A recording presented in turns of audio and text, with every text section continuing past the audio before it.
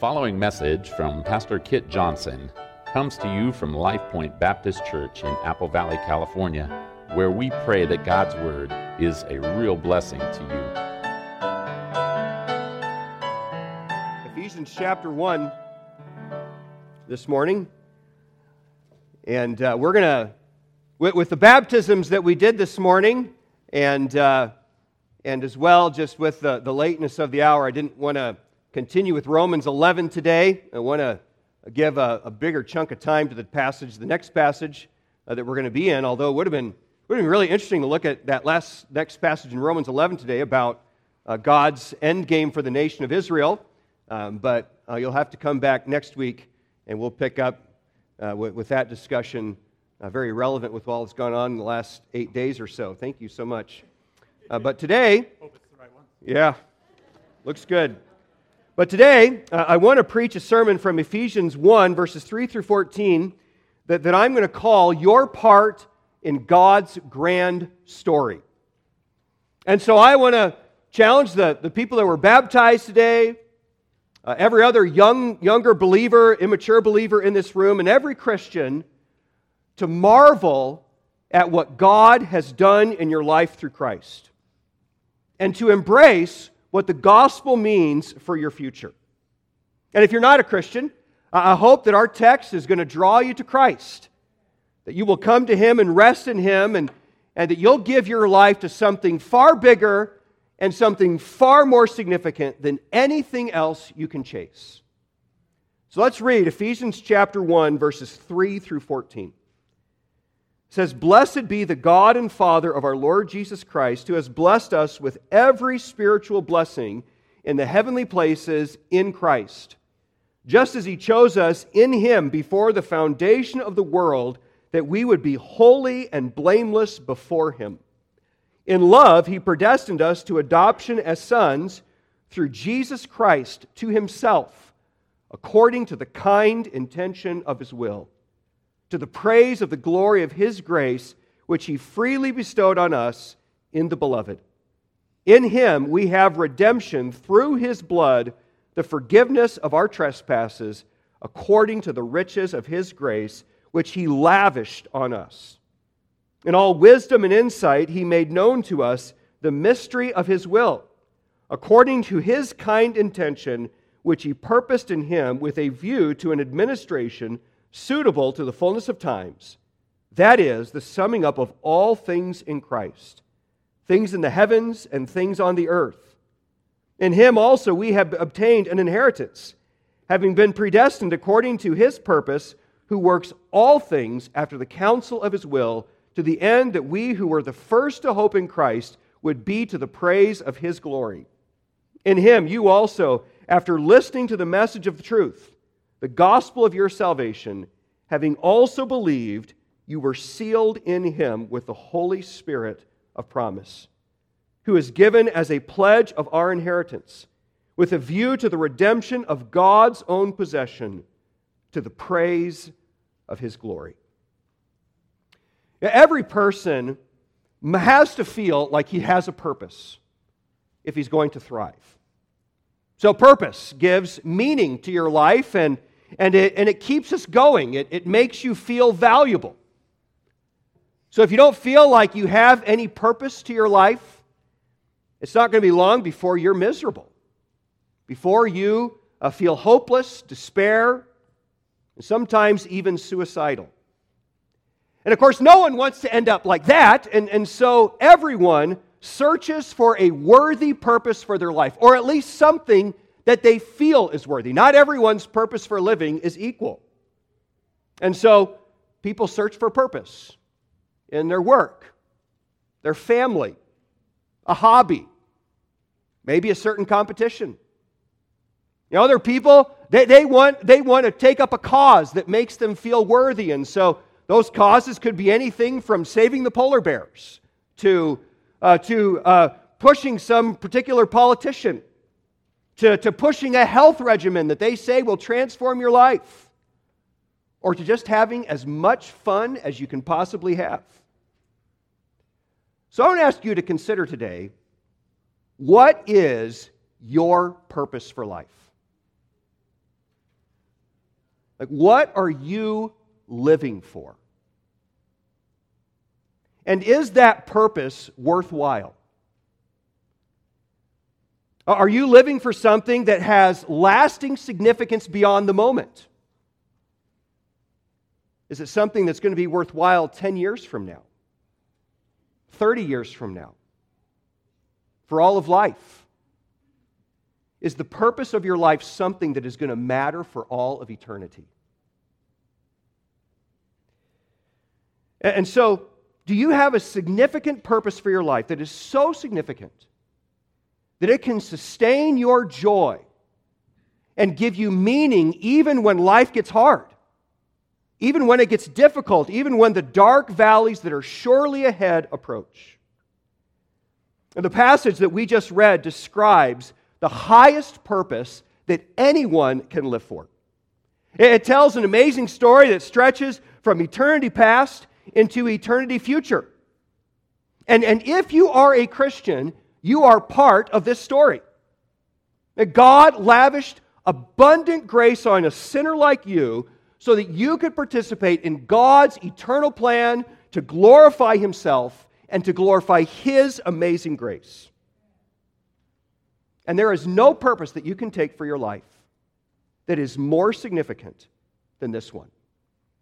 There's no path that will truly satisfy your soul and give you the tools that you need to endure great suffering like this path. And there's frankly no greater way that you can love other people and serve other people than to engage in this story. So today I want you to marvel at the wonderful privilege God has given you to participate in this grand story. And I want to inspire you to give all of your energy, all of your life, to the highest cause in all creation, which is the display of the glory, beauty, and holiness of God. And to get us there, I want to ask and answer 3 questions of this passage. We're not going to walk through every detail of this passage, otherwise we'd be here a very long time. So what I want to do is first of all ask, what has God done for you? What has God done for every Christian? So it's Ephesians chapter 1, verses 3 through 14, but begin the book of Ephesians by really setting all of God's works that are coming later in this book in the context of this grand, amazing story. So why did God create the universe? Where is creation going? And how is it going to get there? And most importantly for us, what is my role? What is my purpose in this world? Well, Paul answers that not only has God given Christians a lead role, our role is to enjoy God's greatest blessings as He pours them out on us. That's a pretty good gig, isn't it? You know, just imagine if tomorrow you got a phone call from Elon Musk or Jeffrey Bezos or some other billionaire, and they said, "Hey, I want you to come work for me." And you said, "Well, okay, what do you want me to do?" And he says, "I want you to live in my nicest house. I want you to eat my best food. I want you to drive my best car. And I want you to spend as much of my money as you possibly can." That'd be a pretty good job, right? And God says that He has given Christians a similar gig, but on an eternally greater scale. So let's just take a moment and notice some of the incredible blessings that God has heaped on every genuine Christian. So first, God chose you in eternity past. In verse 4, he says, "Just as He chose us in Him before the foundation of the world." God's story is not an accident. He planned it in eternity past, and every detail of that story. And Christian, your role in God's story is no accident either. So consider the fact that as God was planning His amazing story in eternity past, He chose you to play a lead role in that story. That's incredible. And not only that, verse 7 tells us that God redeemed you with the blood of His Son. Again, verse 7 says, "In Him we have redemption, through His blood, the forgiveness of our trespasses." So, Christian, think about the fact that you are the beneficiary of the costliest payment that has ever been made. Jesus paid the ransom for your sin by dying on the cross. And He bought you out of the vilest, most miserable slave pit imaginable. And then on top of that, the next blessing is that He adopted you into His family. Verse 5 says that He predestined us to adoption as sons through Jesus Christ to Himself. One of my favorite Bible stories is the story of Joseph. Imagine being Joseph. One day, you are in an Egyptian jail. It's not like prisons today. You're dirty, you're half-starved, you're naked, you're terribly ungroomed. And the next day, you're all cleaned up and you're in the presence of Pharaoh. And then by the end of the day, you're not just in the presence of Pharaoh, you are enjoying all the riches and all the treasures of the most powerful man in the world. And what a dramatic change. Imagine being in his shoes. But Christian, that's only a shadow of the dramatic change that God provided you. Once in time, you were a slave, a miserable slave, but now you are the adopted child of God. You're an heir to infinite riches, a child of the holiest, and the most generous father imaginable. That's incredible. And not only that, God blessed you lavishly. So he goes on, end of verse 7, that he says he did all of this according to the riches of His grace, which He lavished on us. Now that word lavish, that's a great word, right? I don't know, you probably don't use lavished all that often in normal language, but it's a great word, right? So imagine a billionaire lavishing you with gifts. But God says that He has lavished abundant grace, the riches of His grace, on every Christian. That's incredible. And so notice the doxology in verse 3. He says, "Blessed be the God and Father of our Lord Jesus Christ, who has blessed us with every spiritual blessing in the heavenly places in Christ." Now, I remember one time when I was in college, I was in a conversation with one of my professors and a couple of my friends, and the professor said something that really encouraged, really impacted the heart of one of my friends. And he said to the professor, "God bless you." And I'll never forget the professor turning to him and saying, "God already has. He has given me every spiritual blessing in the heavenlies." Now, He is abundant. He is generous. And someday, that generosity is going to culminate in the ultimate promise, which is that God is going to fully redeem us. So verse 13 says, "In Him you also, after listening to the message of truth, the gospel of your salvation, having also believed," he says, "you were sealed in Him with the Holy Spirit of promise, who is given as a pledge of our inheritance with a view to the redemption of God's own possession, to the praise of His glory." Now, folks, it is absolutely incredible to think that the third person of the Trinity lives inside me, right? But God says that the Holy Spirit is merely a seal, or you could say a down payment, or a pledge, or an earnest money for our future full inheritance. So God's not just going to bless His people, He's going to glorify us someday. And we're going to be near to God, and for all of eternity, we're going to enjoy the wonderful blessings of His glory and His generous grace. So Christian, God has lavished you with incredible grace. And consider the fact that when God planned His eternal story, He chose you to be the recipient of His grace. It's so amazing that it sounds too good to be true, right? It sounds so good that a lot of people struggle to believe it. That can't be right. There must be a catch. I've got to do something to earn it, right? Well, wrong. It's all generous grace. So stop and marvel at that reality. Christian, God has done amazing things for you. But why? Why would God be so generous to a sinner like me and a sinner like you? And that's the second question I want to answer. So why did God bless us? Well, God answers with two grand reasons. And the first reason God blessed you like this is to display His own glory.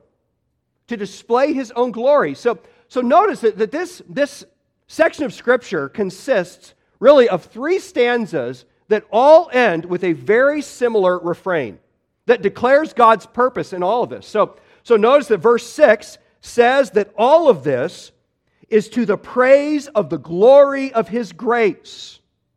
And then verse 12 says that these incredible blessings are to the end that we who were the first to hope in Christ would be to the praise of His glory. And then verse 14 ends the whole passage by saying that all of this is to the praise of His glory. So, have you ever watched a movie or read a book and you're maybe a little ways into it and you start to get frustrated because you want to know, where in the world is this story going?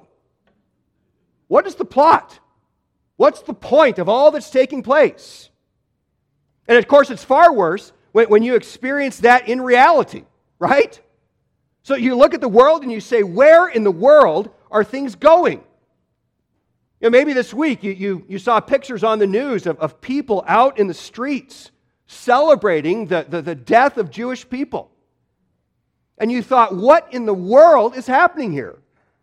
Why isn't the whole world furious at these people? What's going on in the world? And what's the point of my suffering? Does any of this have any meaning? Where am I going? What's the point of my life? Well, God answers all of those questions in these refrains. God's biggest story is moving toward His glory. So sin and evil have tarnished God's creation. But God is redeeming His own people. He's transforming us. He is changing us. Verse 10 says that He is moving all of history toward the day when Christ will glorify Himself and fix everything that is broken. And it says there in verse 10 that He will sum up all things in Christ, things in heaven and things on the earth. Christ is going to fix it all. And Colossians 1 adds that someday He is going to reconcile all things to Himself. So where is the story going? The story is moving towards the day when Christ is going to fix everything that is broken and make it all new. So there is a grand and a worthy purpose. There is a good ending to the story. And what's so incredible is that this passage takes this eternal plan of God and it considers the fact that every Christian plays a crucial role in that process of God of restoring His creation. God redeemed you. He is transforming you. Verse 4 says that He is making you holy and blameless. And so, really, the idea then is that you are, Christian, in a sense, the appetizer for the world of what God is going to do to the entire creation someday. As He changes you, as He forms holiness in you, He is giving all of creation a foretaste of the radical transformation that He is going to complete in the future.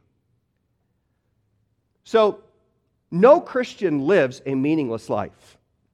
Your work, your love for people, your monotonous daily routines that just seem to go on and on without any end or purpose, and even just your enjoyment of God's good blessings, that they all contribute to the greatest plot line in history.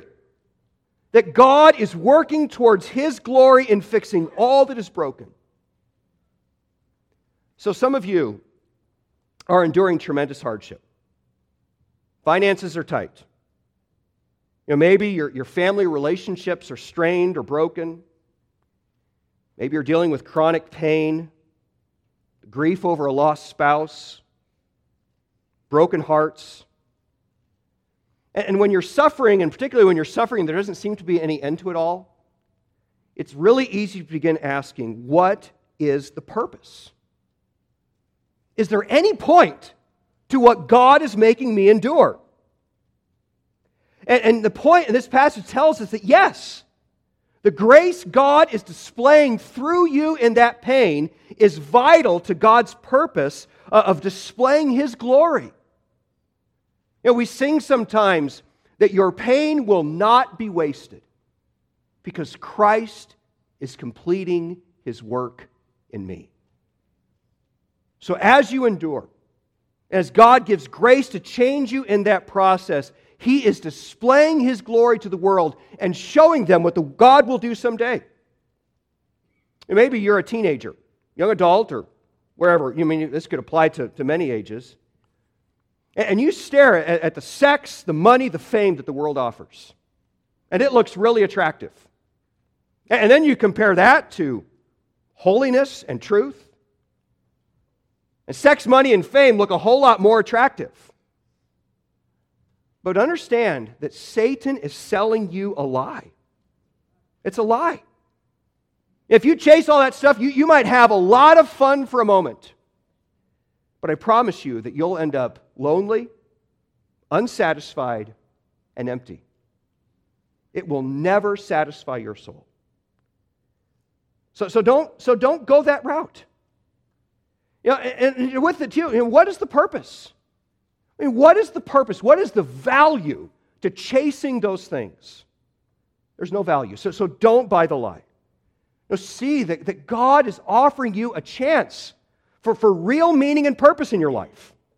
I mean, you can glorify eternal God and make a real difference in people's lives by pointing them to the best truth, the only truth that transforms life. Live for the glory of God. Make a real difference in people's lives. That's real love. You know, love is not chasing your passions. Love is not giving people unconditional approval of their perversion. Love is pointing people to the best reality they can ever know, which is the glory of God. So live for the glory of God. So God's first purpose for us in all this story is to display His glory. And in particular, God has blessed us so that we can fulfill a second purpose, which is to display specifically God's grace. So we display God's glory, and we also live to display God's grace. And verse 6 then says that God hasn't merely chosen us to display His glory, He has especially chosen us to display, to be to the praise of the glory of His grace. And verse 3 as well calls us to praise God. Why do we praise God? Because He has blessed us with every spiritual blessing. So, Christian, what is the purpose of your life?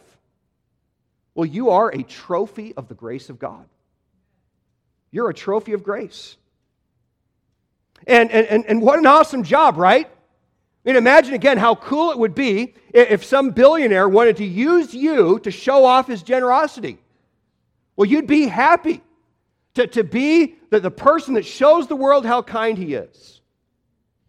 And then just consider the fact that one of God's highest priorities in writing His eternal story was that God wanted to show off His grace. God didn't just want to show the world that He's really powerful or really smart. No, the whole story of redemption is there because God wanted to show the world and show not just humanity, but the angelic realm and everything that He has made, that He is a God of grace, mercy, and kindness. And He chose you to be a display to the world of His generosity and grace. That's incredible. And of course, more grace is coming in eternity. So you are a walking testimony to the grace of God. I can't imagine any higher, more satisfying, or more enjoyable purpose for life. God has called you to be glad in the grace of God so that the world can see how wonderful He is, and so that they will seek the same joy for themselves. That's an incredible purpose for life. So that brings me to the final question this morning is, well, what does all of this mean for me? What does this mean for my life? And I have 4 applications, 4 challenges I want to give you. And the first is, don't waste your life. Don't waste your life. I remember several years back, there was a young believer coming to church here, and he told me that he and his family were planning to move away. And I'd spent a lot of time with this guy. I'd spent a lot of time discipling this guy. We had a pretty good relationship, and so we sat down and talked, and I just pointed out to this guy, your faith is really weak. You've really struggled spiritually. Your marriage is really not in a good place. And so I said, if you move right now, you are putting yourself in a position where there's a high likelihood that you will not land in a good church. You will not get the spiritual care that you need. And you will put yourself in great spiritual risk. And so I told him, from a human perspective, you are risking, and I said it with love, I said, from a human perspective, if you do this, you are risking your soul. You're risking your wife's soul, and you are risking your children's souls. And he tried to give me some answers, tried to push back, but it was pretty apparent as we talked that he really had not given his soul and the care of his soul the priority that it needed to be. And I'll never forget, as we're talking, he said to me, well, Pastor Kit, I just really want my kids to grow up in a place with grass.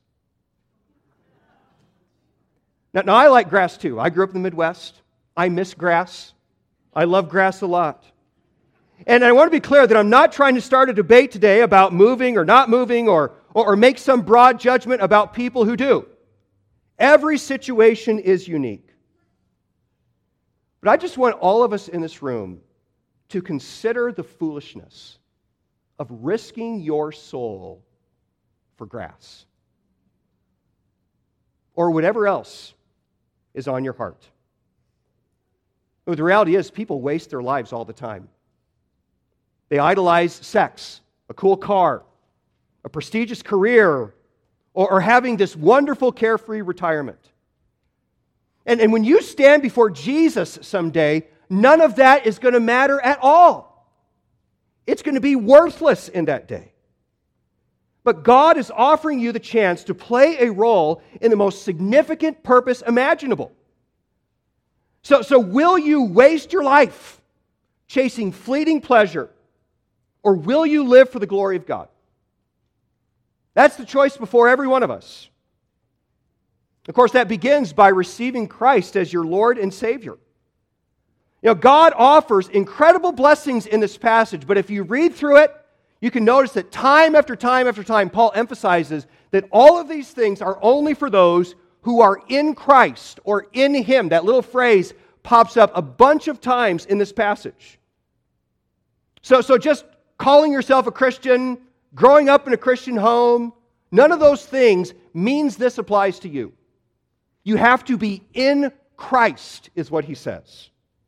And how can you receive Christ today? Well, it's very simple. You just admit that you are a sinner who has fallen short of the glory of God. You've sinned against His will. And just admit that there's nothing that you can do to solve that yourself.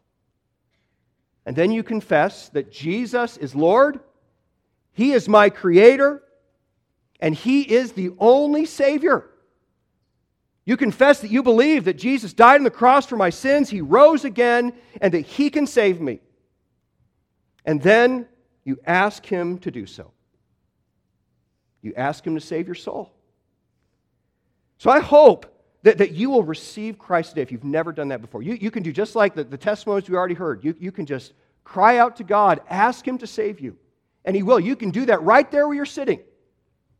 You can just say, God, I'm a sinner. I've broken your will. I believe that Jesus is Lord and Savior, and I want Him to be my Savior. And He will. If you've got questions, we'd love to talk with you afterwards and answer those, but please receive Him. And then if you are a Christian, make the right choices every day of your life. Choose today that you will not waste your day, that you will live for the glory of God, that you'll invest your life in the only cause that really matters. So live for the glory of God. Don't waste your life. Second application, love the Lord. Love the Lord. Our Wednesday night Bible study has had me thinking a lot recently about the fact that Satan loves to just numb Christians with worldly cares, passions, and distractions. So Satan knows if he comes to most mature believers in this room and says, hey, why don't you cheat on your spouse? That you're just going to swat that thing away. No way I would do something like that. So what does Satan do? He just numbs your capacity to love him with all of your heart and to serve him with all of your passion. He numbs you with just distraction after distraction after distraction. And don't let him do it.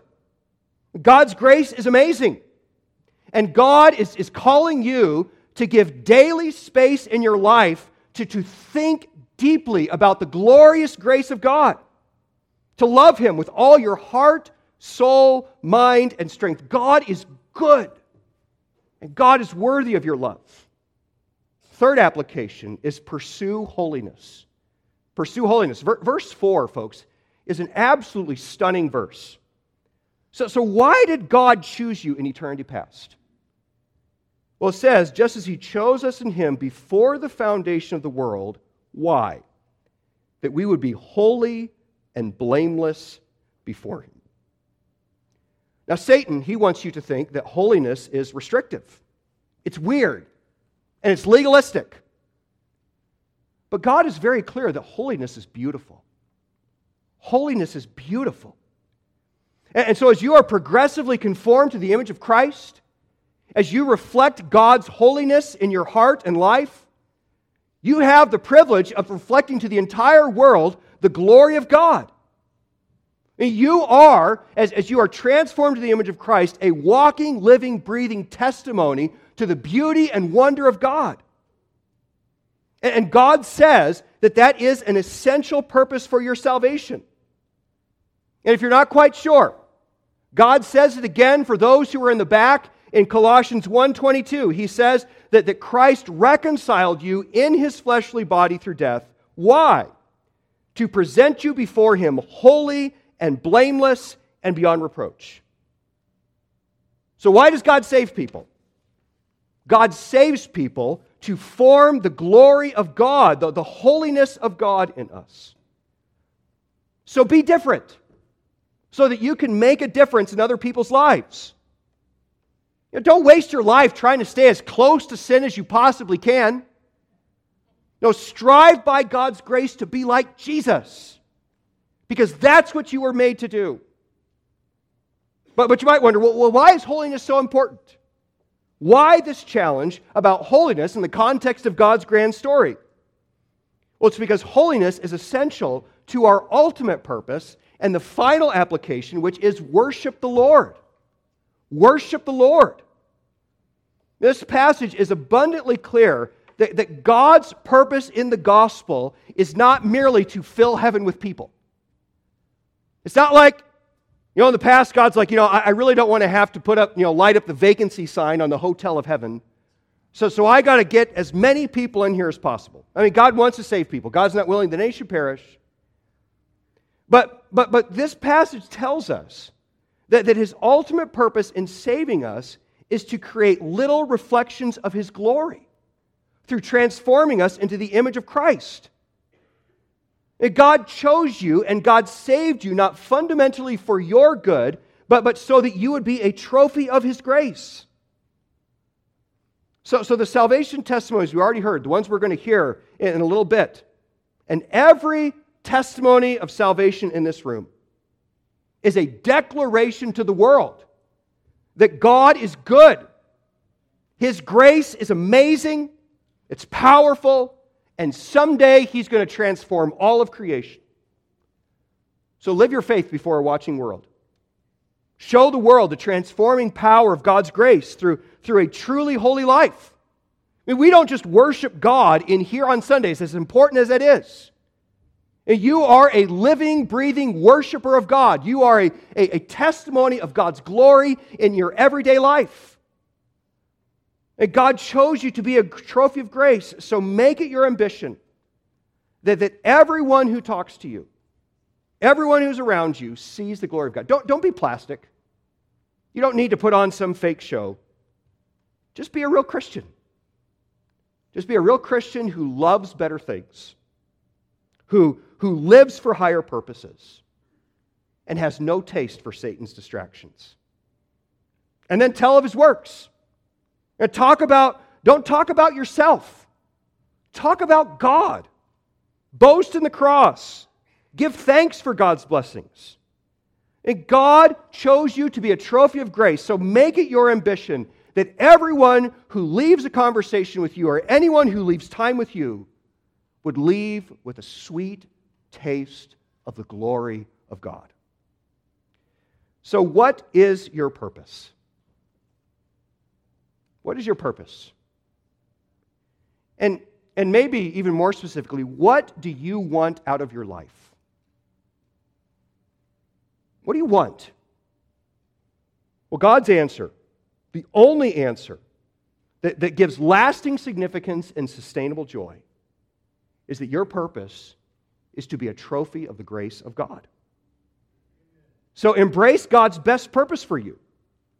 You get to play an amazing role in the greatest story ever told. And so set aside every distraction, every care, and let's live for the praise of His glorious grace. Let's pray. Father, thank you so much for your amazing grace in our lives. God, we stand in awe. We're amazed at what you have done. Lord, I pray for any who are here who do not yet know Jesus as Savior, that today they would be born again. And I pray for all of us who know you, that, Lord, you would turn our eyes heavenward. I pray that you'd fill us with zeal for your will and help us to live for the glory of God and God alone. Thank you for your marvelous grace. In Jesus' name.